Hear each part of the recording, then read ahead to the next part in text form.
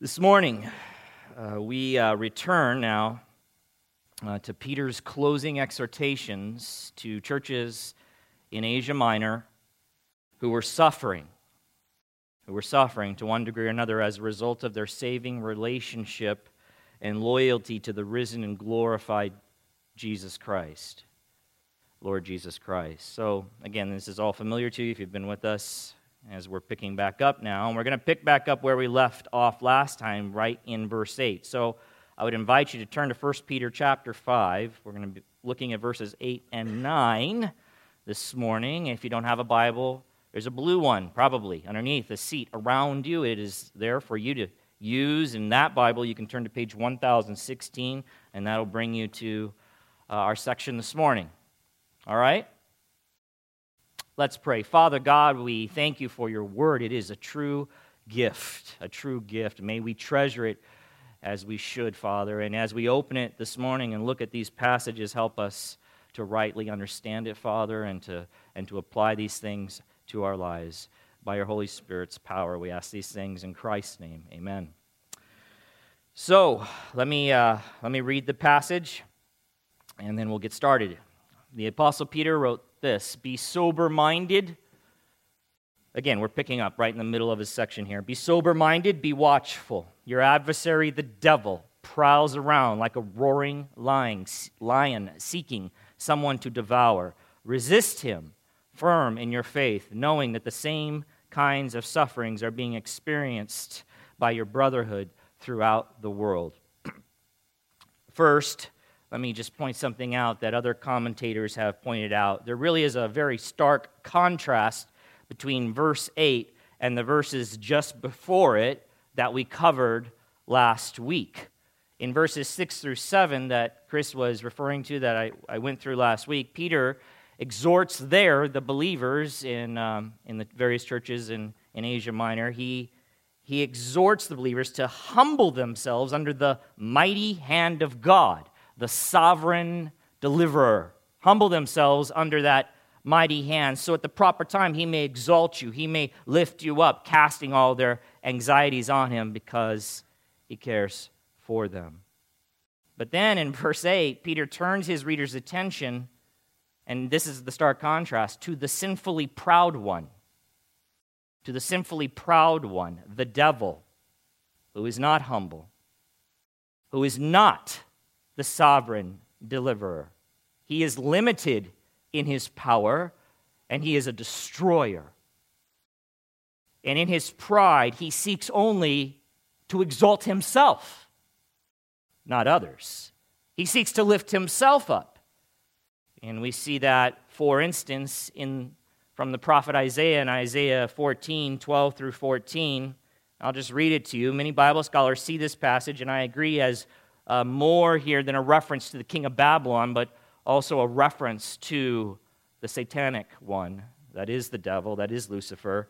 There, the prophet Isaiah writes, how you are fallen from heaven, O day star, son of dawn, how you are cut down to the ground, you who laid the nations low. You said in your heart, I will ascend to heaven, above the stars of God I will set my throne on high. I will sit on the mount of assembly in the far reaches of the north. I will ascend above the heights of the clouds. I will make myself like the Most High. And one writer speaking to this says that this speaks to the king of Babylon and I agree, to the devil who energized him. It's a picture of Satan himself looking to exalt himself above God.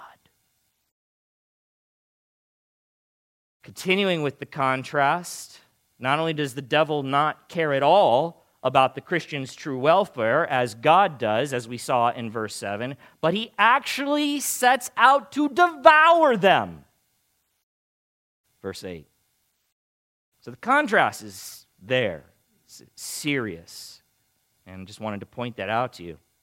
Now, recently, in our monthly men's Bible study, some of the men of Summit, they did a video study together through from the author R.C. Sproul. It was titled Pleasing God. Pleasing God. That study ended in May.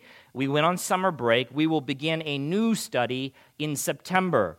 And men, I want to encourage you, if you've never attended, to come. I want to invite you to come and be a part of whatever study we'll be doing as we look at the Word of God together and grow in it. Anyway, one of the lectures in the Pleasing God study was titled The Battle with the Devil. The Battle with the Devil. R.C. Sproul introduced this material by saying the following. He said this: in our modern culture, to speak about Satan is to attract ridicule. Our culture has decided that Satan is a myth, and many Christians have followed this way of thinking. So not necessarily they think he's a myth, but they act as if he is. Other Christians have gone to the opposite extreme, virtually attributing to Satan divine attributes such as omnipresence. So basically what he's saying, from one extreme to another, people go from Satan's nowhere, that's ridiculous, there is no such individual or creature or entity, he doesn't exist, to the other extreme, he exists and he's everywhere. Like he's omnipresent, he's under here, he's in my car, he's behind this chair, okay? Both are wrong. Both are inaccurate.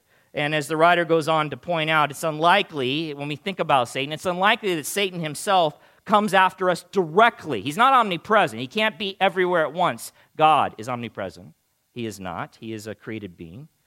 But it's unlikely then that he comes after us directly, for he is not omnipresent. He can only go after one person at a time. And if he's doing that, he's probably going after targets who have great influence over the world and the church. Okay? So I think it's just even pride. People are they think they're like such a big deal. They're like, yeah, Satan's after me. Okay, all right. Him personally after you? Probably not. But he does. He is behind the attacks that come, the satanic attacks that come after you. So in that sense, certainly, and the writer goes on to say he sends his evil minions after the entire church. That is for sure. And minions are not the little yellow guys, but demons, real vicious demons. All right? Yeah, these are not fun, wonderful things that we laugh at. These are evil, vile, wicked. They are, and they're being directed by the evil one, Satan himself, and they are after the church. They're after you. They're after me. And one of the things that the reason I brought up this study is one of the things R.C. Sproul brought up in the study is that several, and by the way, several of the men after the study said to me that they had not known, so that was kind of neat, they'd never heard this, was during the Middle Ages, the people were very sensitive to the reality of the devil, maybe oversensitive. And they wanted to do something to fight back against him. So they decided that a good strategy would be to hit him where they believed him to be the most vulnerable, which they determined was his pride. All right? So how did they determine to attack his pride in the medieval ages? The writer goes on to point out, after determining that Satan's pride was a good avenue of attack, the evil one was routinely depicted as having horns, cloven feet, like weird-looking feet like that, split like a pig, and other such things that we normally associate with cartoon illustrations of the devil today. It was thought that these caricatures would weaken Satan by deflating his pride. In other words, beloved, they made fun of him through illustrations, thinking that that would somehow be a way to beat up on Satan, Draw ridiculous pictures of Satan. Make fun of his personhood, I guess, and that would somehow be a punch to his ego. And, so that's what they thought.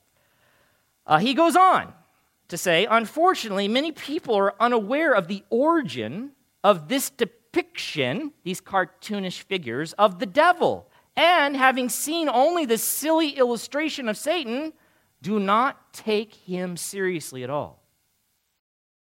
This is the first mistake we can make whenever we consider the devil. The evil one is real indeed, and he is looking for those whom he may devour. And then he references 1 Peter 5, 8 through 9, which is where we are this morning. Do you get the idea? So people just look at those pictures and they think, Satan. Oh my goodness, he doesn't look that scary to me. His little silly ears, his little pitchfork, and the tail, and the hoven, the feet, the cloven feet.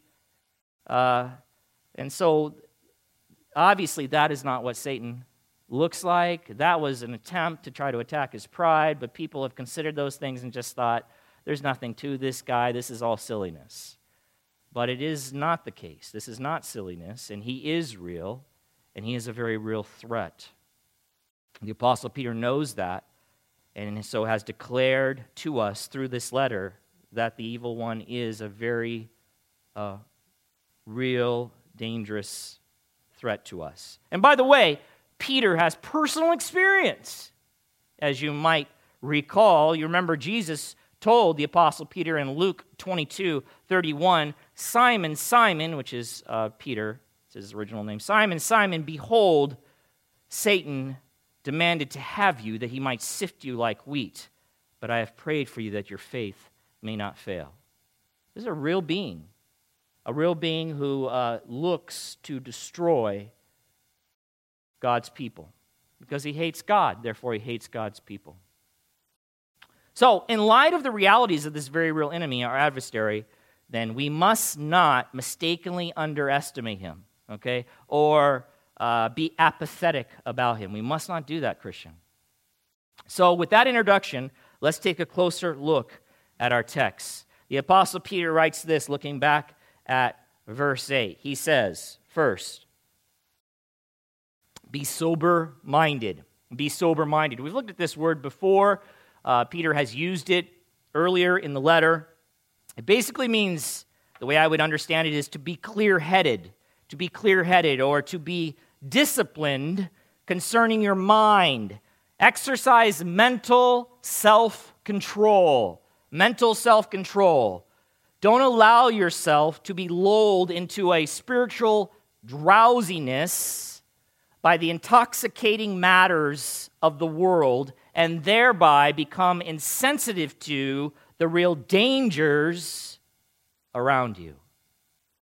Be sober-minded. Exercise mental self-control. There's a lot of things that want to crowd in there as we move throughout the world that can cause or bring about an intoxicating effect that would leave you drowsy concerning spiritual matters. Be sober-minded.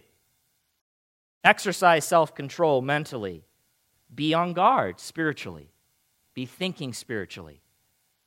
And then he adds to that, be watchful. Be watchful. The New American Standard Bible translates it, be on the alert. Or another translation says, or be alert. Okay? So it's more than just being awake. He's not just saying, hey, be awake. No, be on the alert. Be clear-headed. Be disciplined in your thinking, right? Have self-control up here. Don't let all the affairs of the world come in and cause you to just become kind of sleepy to spiritual matters where you're not even thinking about those things. And be on the alert. Another a definition that you could use for that Greek word is be vigilant. That would be an appropriate translation as well. Be vigilant. So, an example of using that word in a sentence is someone might say, the burglar was spotted by vigilant neighbors, right? So what does that mean? Vigilant neighbors. Well, it means that they were watching. They were keeping a lookout, like a neighborhood watch program, right? They're looking for dangers. And because they were looking, they spotted the robber. Or in this case, spotted the adversary, the devil. They saw him. Not like they really saw him, but they see his tactics. They see him at work. They see what he's trying to do. Clear-headed, watchful, on the alert, vigilant. We are to, these Christians, and we, by extension, are to give attention to approaching danger. What danger? What danger? There's a lot of dangers in the world we could give our attention to. The coming economic collapse, I guess, or Russia, right? A lot of dangers out there. But one we must give our attention to is this one. We miss this, we're in trouble. Christians, brothers and sisters. Look back at the verse. What danger? What are we to keep careful watch for? What danger? Verse 8. Your adversary, the devil, prowls around like a roaring lion seeking someone to devour. The devil, a real person, a very real adversary, pictured here as a roaring lion, is out looking for someone to devour. He's on the prowl. That's the danger, beloved. That's the very real danger. One writer says, many of God's people are vulnerable to Satan's attacks because they're not alert to spiritual danger. If a real lion were on the prowl and had just been spotted outside, would you go for a casual stroll, admiring the flowers? That's what Sproul's comment was. Many Christians do treat the matter like that, like it's insignificant. They're not on alert. It doesn't even come upon their radar. Oh, they have a lot of things on their mind, but not this. And that's a mistake. Just a side note, our adversary here that Peter is pointing out is the devil. So we got to remember that, and we got to be aware of that. And as we get into it, he's looking to destroy believers. Spouses, your adversary is not your spouse. I thought I'd throw this in, just for a little marriage counseling right here. Your adversary is not your spouse. They may act adversarial towards you at times or for seasons, but they are not the real enemy. The real enemy seeks to destroy your marriage. So he is looking to get in there, and he is looking to turn you against one another. So Christians need to be aware. Who's the real enemy here? Husbands, wives, who's the real enemy? Your spouse? It is not. God has joined you together to live for him and glorify him. The real enemy is your adversary, the devil, who is looking and seeking and prowling, waiting for the opportunity to break in there and level that marriage. So join forces, husband and wife, in Christ against your real enemy. Stop fighting one another. All right. That was just extra. Now notice that Peter refers to the devil, as I was saying, as your adversary. The Greek word was used to speak of an opponent in a lawsuit. Okay? It was used technically that way. It was also used to refer to any hostile or antagonistic enemy. Okay? So the English word adversary used for the Greek word here by the ESV, the translation I preach out of, and many other good Bible translations, that word adversary is defined in the Webster's Dictionary as one that contends with, opposes, or resists. Okay? One that contends with, opposes, or resists. So that makes sense then that the translators would use, the English translators would choose adversary then for that Greek word. It fits. It's a good word. Adversary. It's active opposition. Okay? Some translations of the Bible, like, again, the NIV, popular translation, and even another one, NET, they choose to use the word enemy instead, just enemy. I just wanted to point this out. That's a valid translation choice, enemy, but I would prefer the word, personally, adversary, because it captures the idea of active hostility or opposition or antagonism. So the devil, beloved, is not just an enemy. He is, but he is not one over there. Like we might have a country that we would declare to be our enemy. But it's just one level above that. He is one who is seriously and aggressively opposing you. That's why I like the word adversary. He is active in his opposition. Yes, he's your enemy, but he's actively opposing you. He's seeking to contend with you and resist you in your walk of faith, in your life with Christ. Okay? He opposes God. He opposes God's people actively. So adversary is a good term. Now, let's consider the imagery that Peter uses to describe our adversary. He doesn't just say, your adversary, the devil, is out to get you. Right? That's not what the text says. Rather, that he, that adversary, the devil, prowls around like a roaring lion seeking someone to devour. So listen, Peter doesn't liken our adversary, the devil, to a red guy with horns on his head, cloven feet, and a pitchfork out looking to poke you with it. Right? Which is how he is in modern or even in the medieval times, kind of how he was illustrated or portrayed. The Apostle Peter does not imagine him or illustrate him that way for you. Rather, he chooses a very ferocious and powerful predator within the wild, a lion, one that devours its prey. Devours its prey.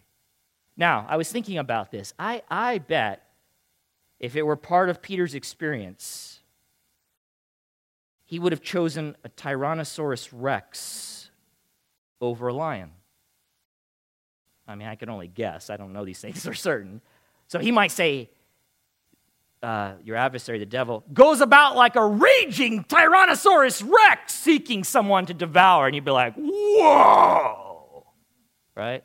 It's imagery. But Peter didn't dwell with dinosaurs. However, he would have been familiar with lions, okay? And so would have his readers.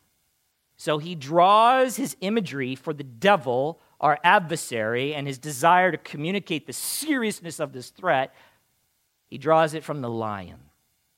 From the lion. Now, we are somewhat familiar with lions, although we're not really up close to the wild. We've seen them in zoos and such, I guess. Or maybe on television. Here's some interesting lion facts. One thing I found says lions are extremely powerful, as you may already know. By using only a grip on its rump, they can grab and throw a fully grown zebra. I mean, that's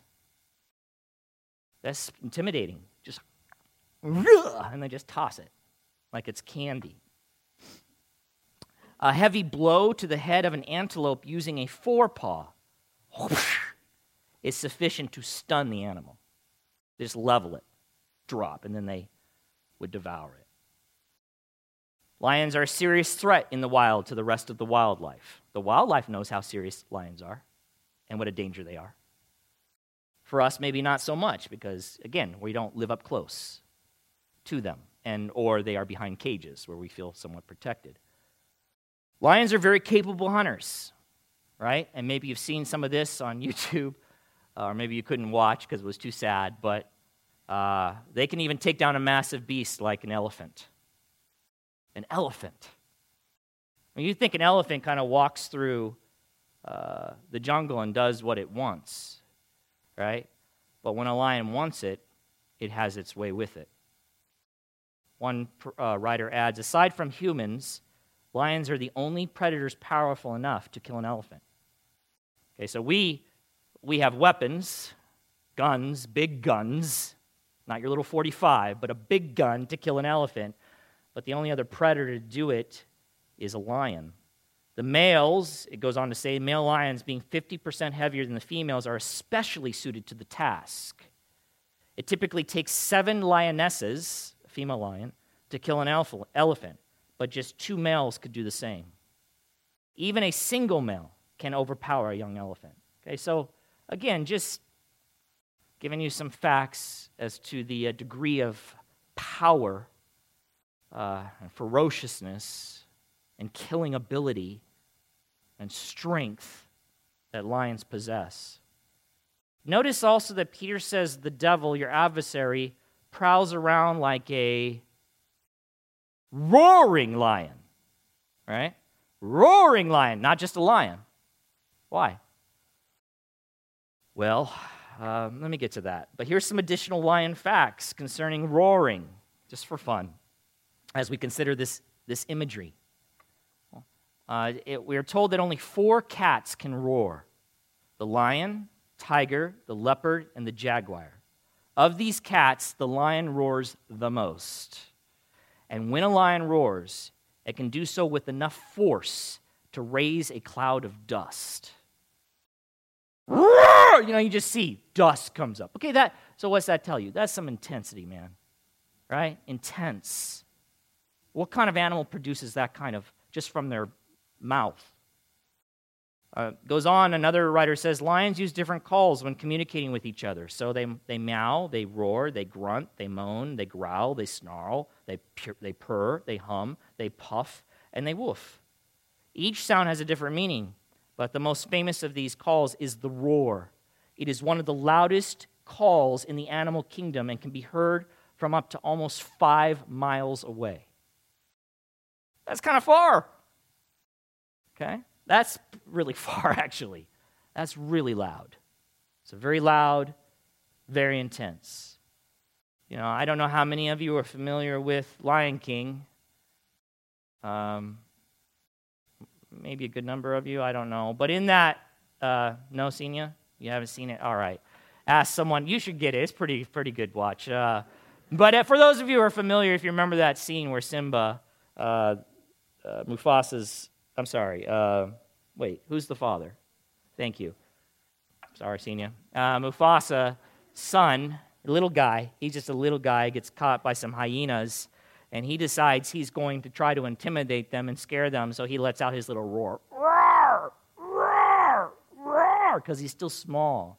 And the hyenas are laughing, and then all of a sudden, when little Simba opens his mouth one more time, what they hear is, roar! And of course, his dad is, standing behind him and lets it out. And they're terrified. They're terrified. The hyenas are frightened. And that is the reality of that roar. That's the kind of response that it appropriately should produce. There's a great deal of speculation among commentators about the roaring. I've read all kinds of stuff. And I think a lot of it is, I don't know how helpful it is. And it's just a lot of speculation. And they're trying to figure out, what is Peter indicating by including the idea of roaring? One says it pictures him ravenously hungry, intent on capturing prey. Ravenously hungry? I don't know. Have they seen in the wild the lion goes, roar, and they're like, hey, why'd you do that? I'm really hungry! Oh, okay, so that's clearly what it indicates. I don't know. I'm not sure we can make those connections. But here's my take on it. I think it's really simple, honestly. I don't think he's trying to go really deep here into why he includes the word roaring, and we got to figure out all these tricky kind of messages he's sending. People will go even farther and go, okay, because he uses the roar to intimidate, so Satan tries to intimidate, so don't be afraid. I don't think it's any of that. Let me tell you what I think it is. I think it's real simple. As I just told you, I explained to you the roar. It's intense, it's powerful, it's frightening. It is that, it's frightening, but it demonstrates something, this beast, how powerful they are, really. And with their mouth closed, listen, with their mouth closed, they look like, if you've looked at a lion, they really look like just big, beautiful cats. They're gorgeous. You look at a lion's mane, and he's got that nice nose, and his eyes are kind of, sleepy, and as long as he keeps that mouth shut, you would not know otherwise, really. He looks nice. In fact, almost harmless, kind of laying on the ground, which they typically are, just laying there, and they're kind of like this, mouth closed, no problem.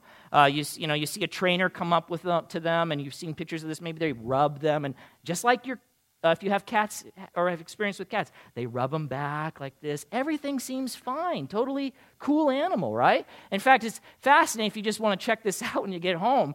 The thing I thought of when I read the text, because when I grew up and I went and saw movies, MGM, Pictures made movies. And so one of the first things that came to my mind was they have like a circle, and in the middle of the circle was a roaring lion. It would be MGM Pictures. Roar!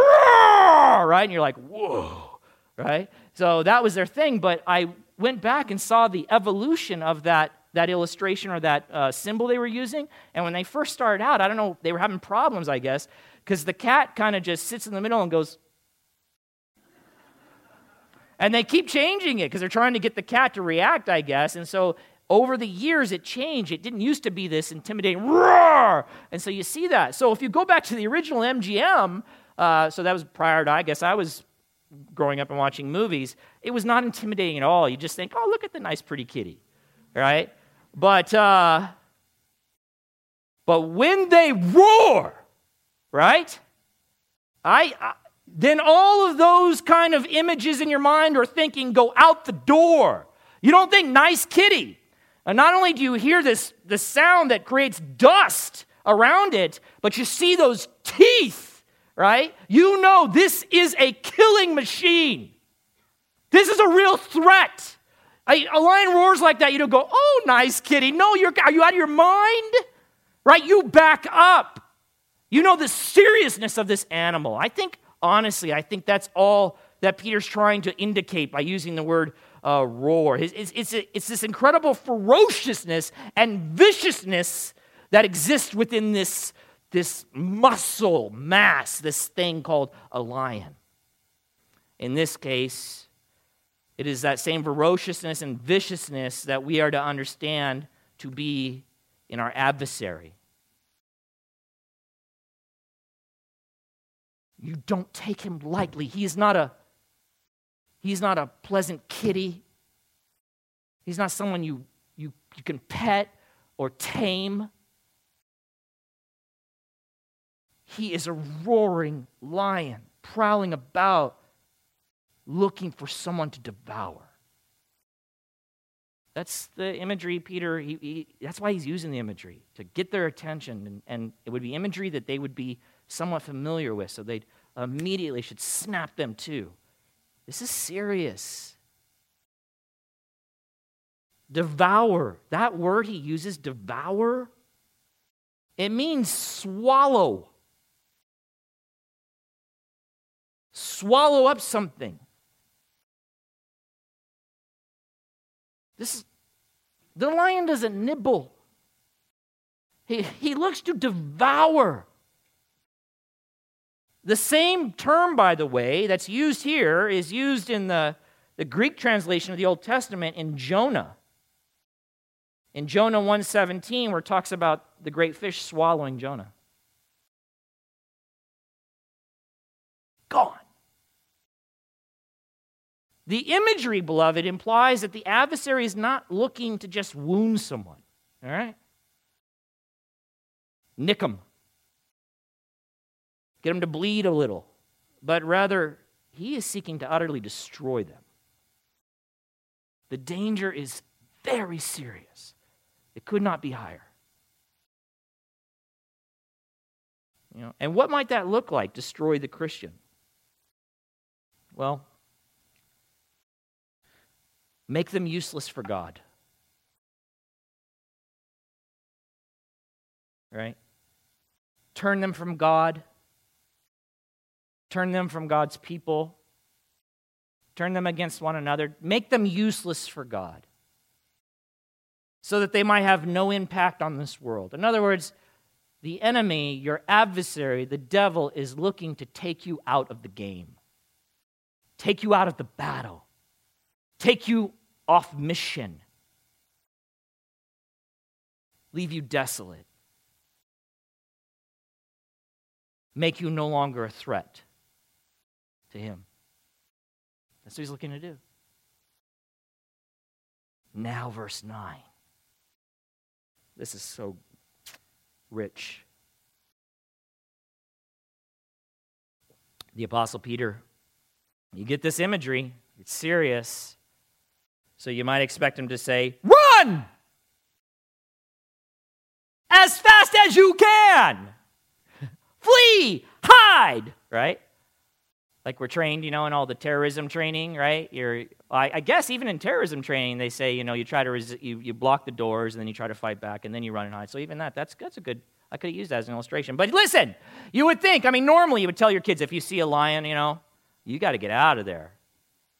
But here is Peter's instructions. Resist him.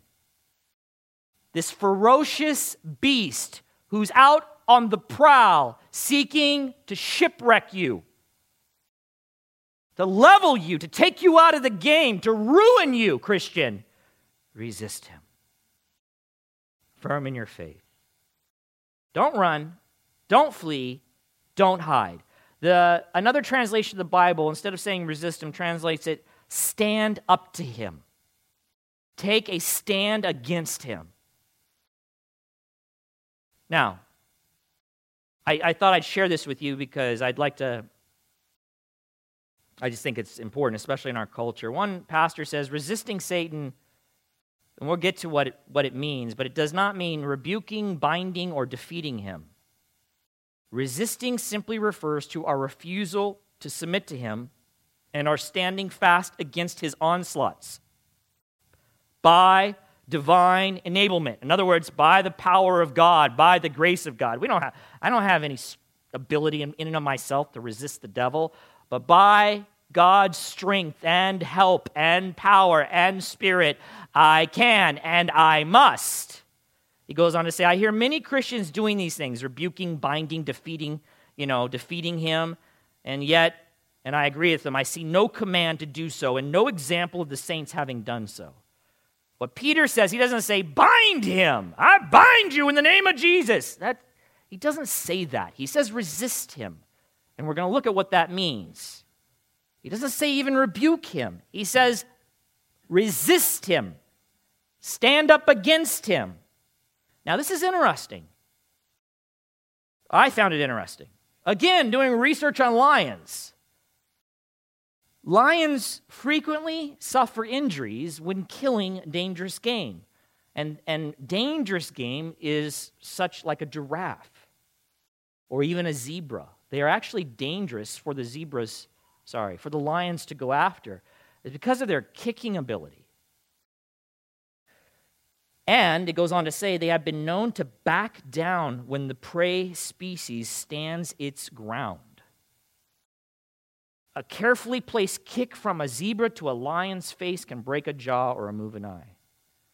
So it's interesting. So I think there's some appropriateness here for Peter to say, resist him, and it fits perfectly with what James says and what we know about lions as well.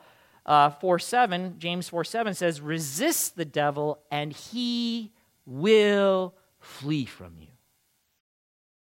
Run and he'll run after you.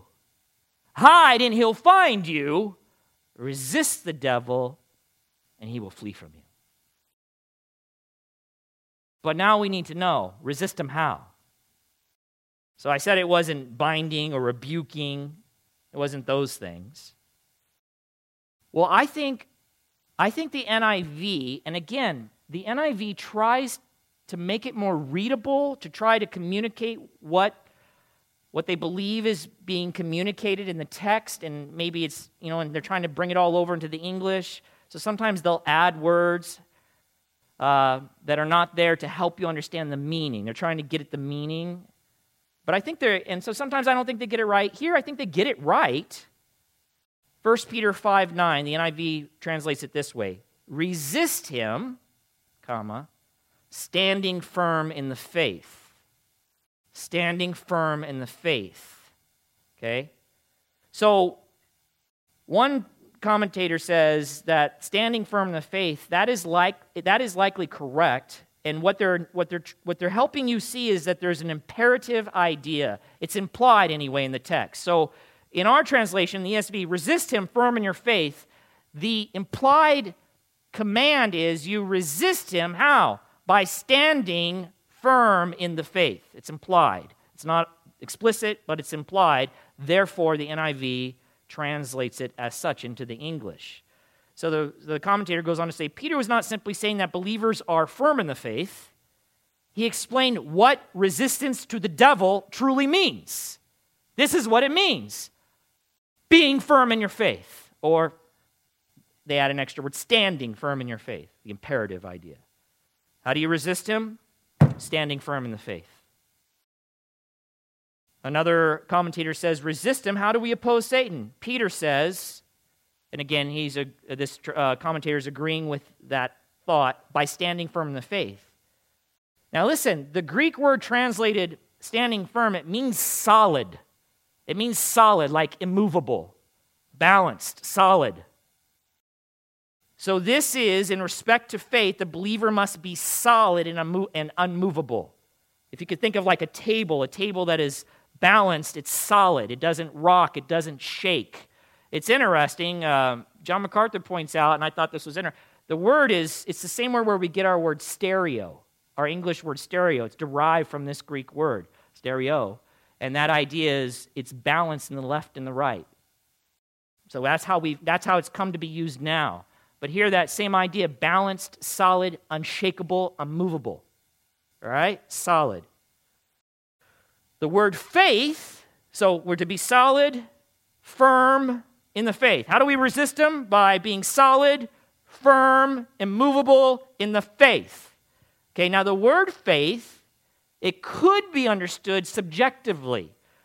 So it could be Peter speaking of one's personal faith or trust in God. Stand firm in your trust in God. Some commentators see it that way.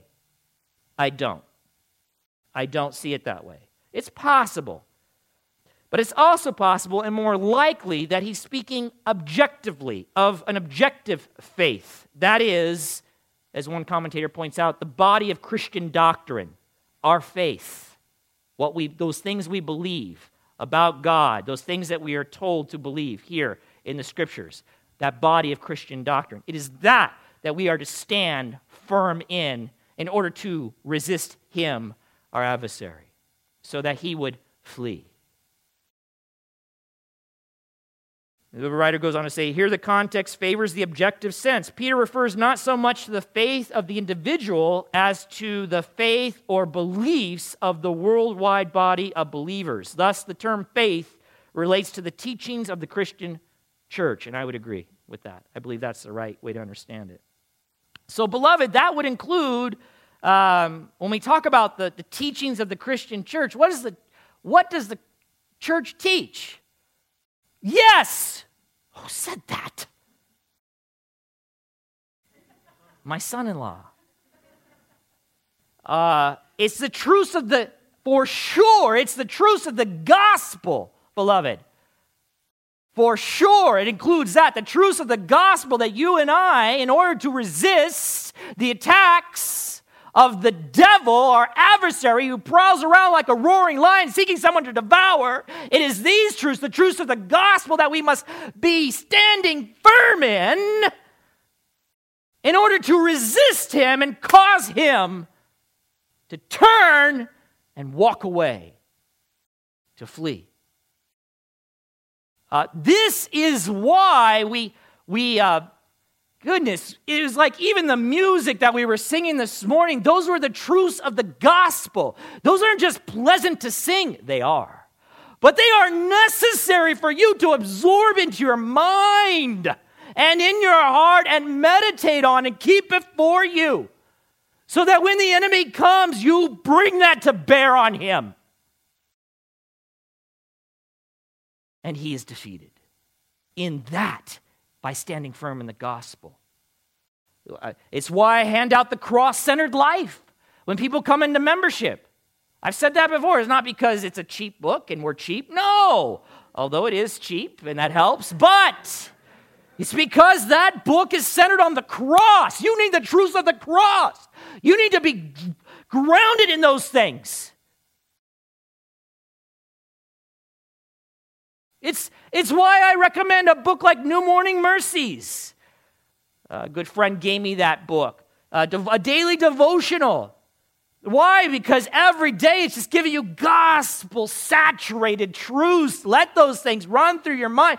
That's the thing you're going to need if you have any chance of resisting the devil. Hold that thought. I'll connect it in a second. A really quick one here. How does the adversary look to attack Christians? How does he look? Now remember, resist him firm, I would say, in your faith, in the Christian, in the doctrines, Christian doctrines of the church, in the gospel, in the truths of the gospel. That's how you resist them. That's how you stand firm. Well, as one writer points out, when we just think about how does the adversary attack? He's prowling around, he's looking for someone to devour, but what's his attack look like? Well, he is, as one writer says, and his forces, they're always looking, they're always active, and they're looking for opportunities really just to overwhelm the believer with temptation, persecution, and discouragement. Right? They're looking to destroy them that way. Okay? So they think about the strategy. So this church is suffering. They're undergoing a level of persecution. They're feeling that, right? So that's starting to come upon them, to bear upon them. And so then they start thinking, like, what is going on? What is happening?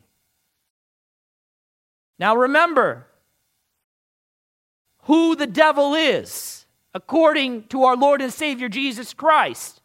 He said, Jesus Christ said, of the devil in John 8:44, he is a liar and the father of lies.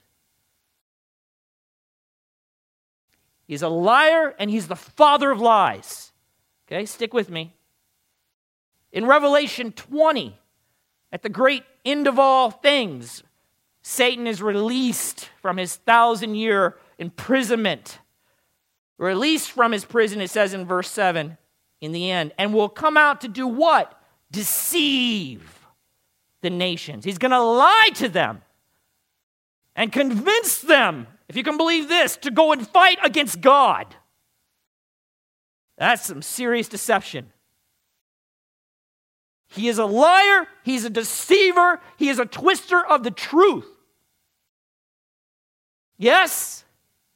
So here's these suffering Christians being persecuted, no doubt, by those who are of the devil. Satan's minions, Satan's tools on the earth, because they're still enslaved to him to do his will. Bringing that pressure, bringing that potential discouragement, yeah?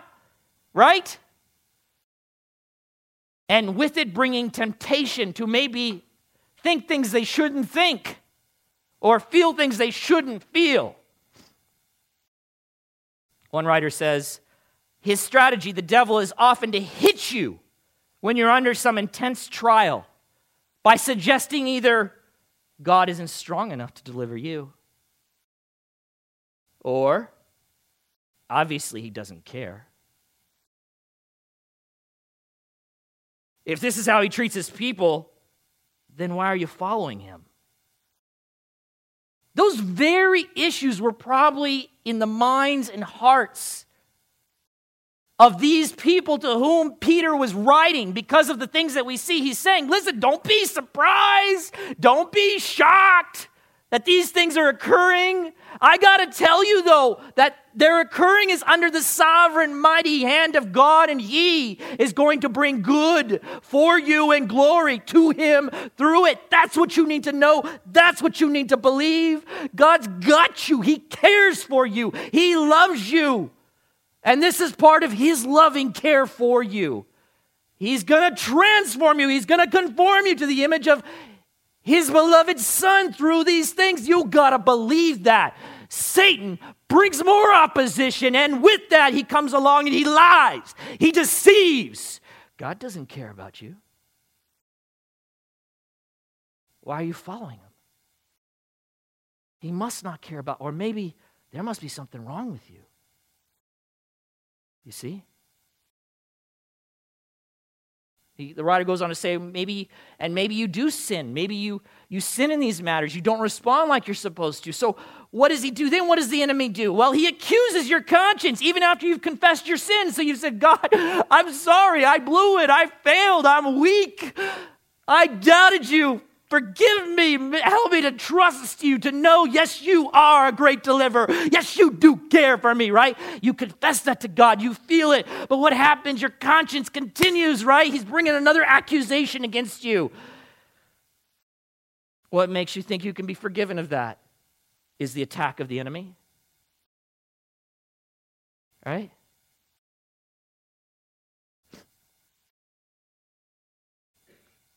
So how do you deal with that?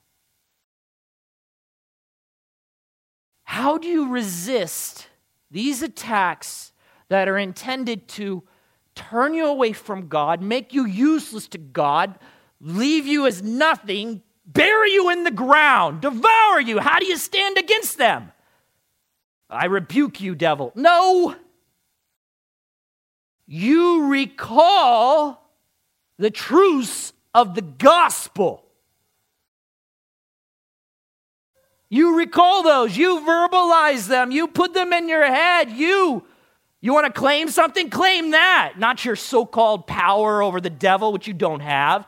Claim the power that is yours found in the gospel.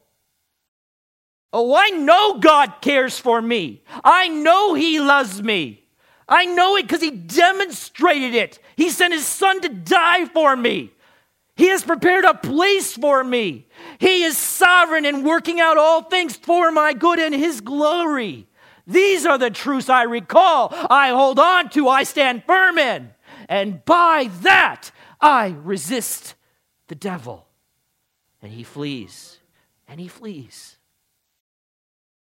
Beloved, this is why we want you to know the truths of the Scriptures. This is why we care so much. This is why we want you to do these kind of courses. We want you to know that book and know it so well. Because that is your strength. That is your ability there. It's found there. As you recall these things, you believe these things, and then you act in line with them. You think in line with them. So when these thoughts come flooding in that are not accurate, that are deceptions, that are lies, you stand firm against them and you call them what they are. That is not the truth. I know the truth, and I stand here by the grace of God, firm in it, immovable. And he flees because he just got kicked in the eye by the power of God in His Word.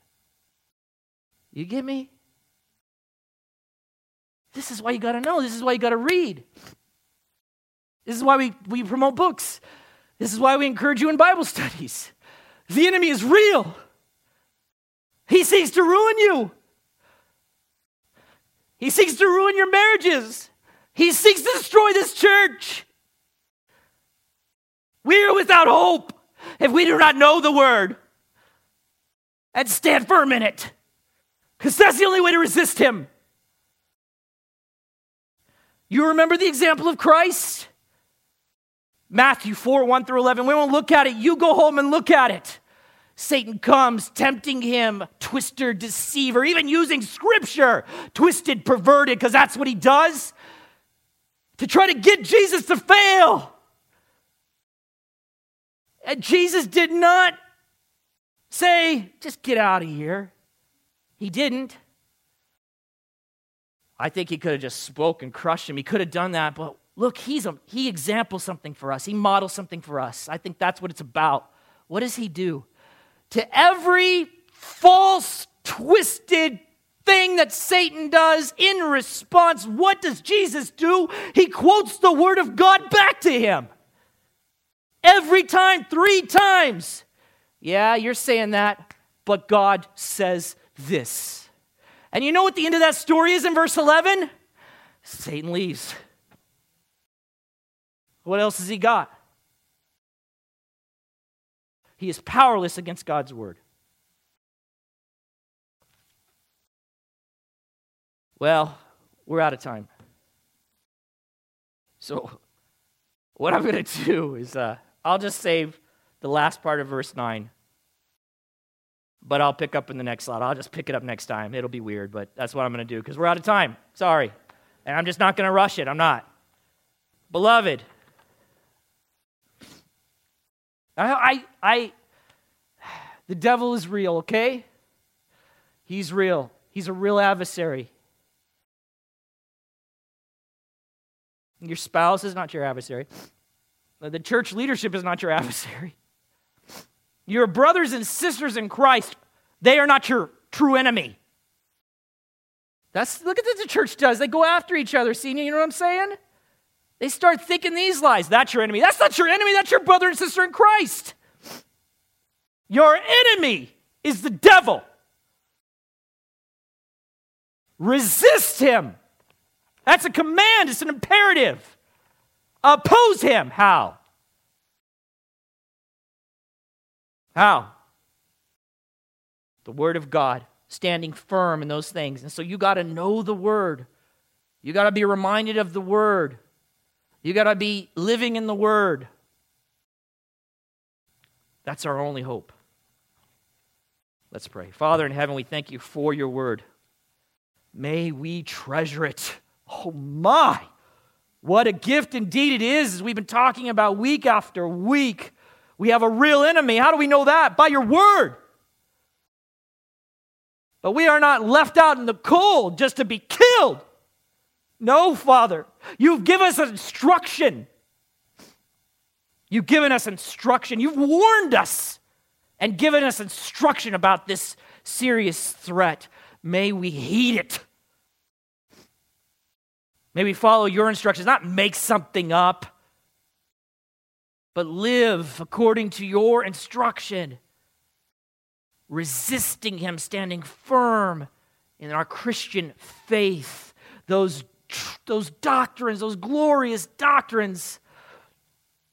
Oh, we didn't have time to talk about it, but we go back and how does Peter open the letter to these suffering Christians? Man, he gives them ammunition.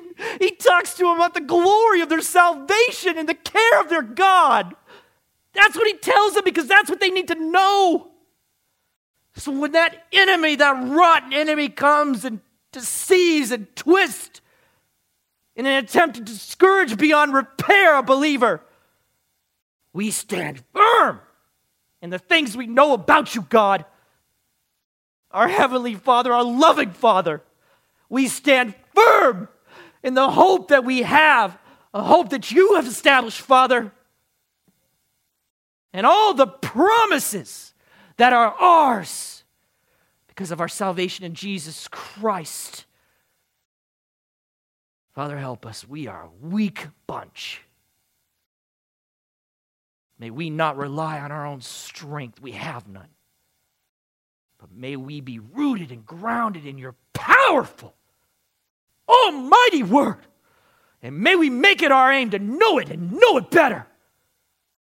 And push out all the stuff that's in our head that crowds everything out, including the scriptures. Push it out and make room for this book. It is in Jesus' name we pray. Amen.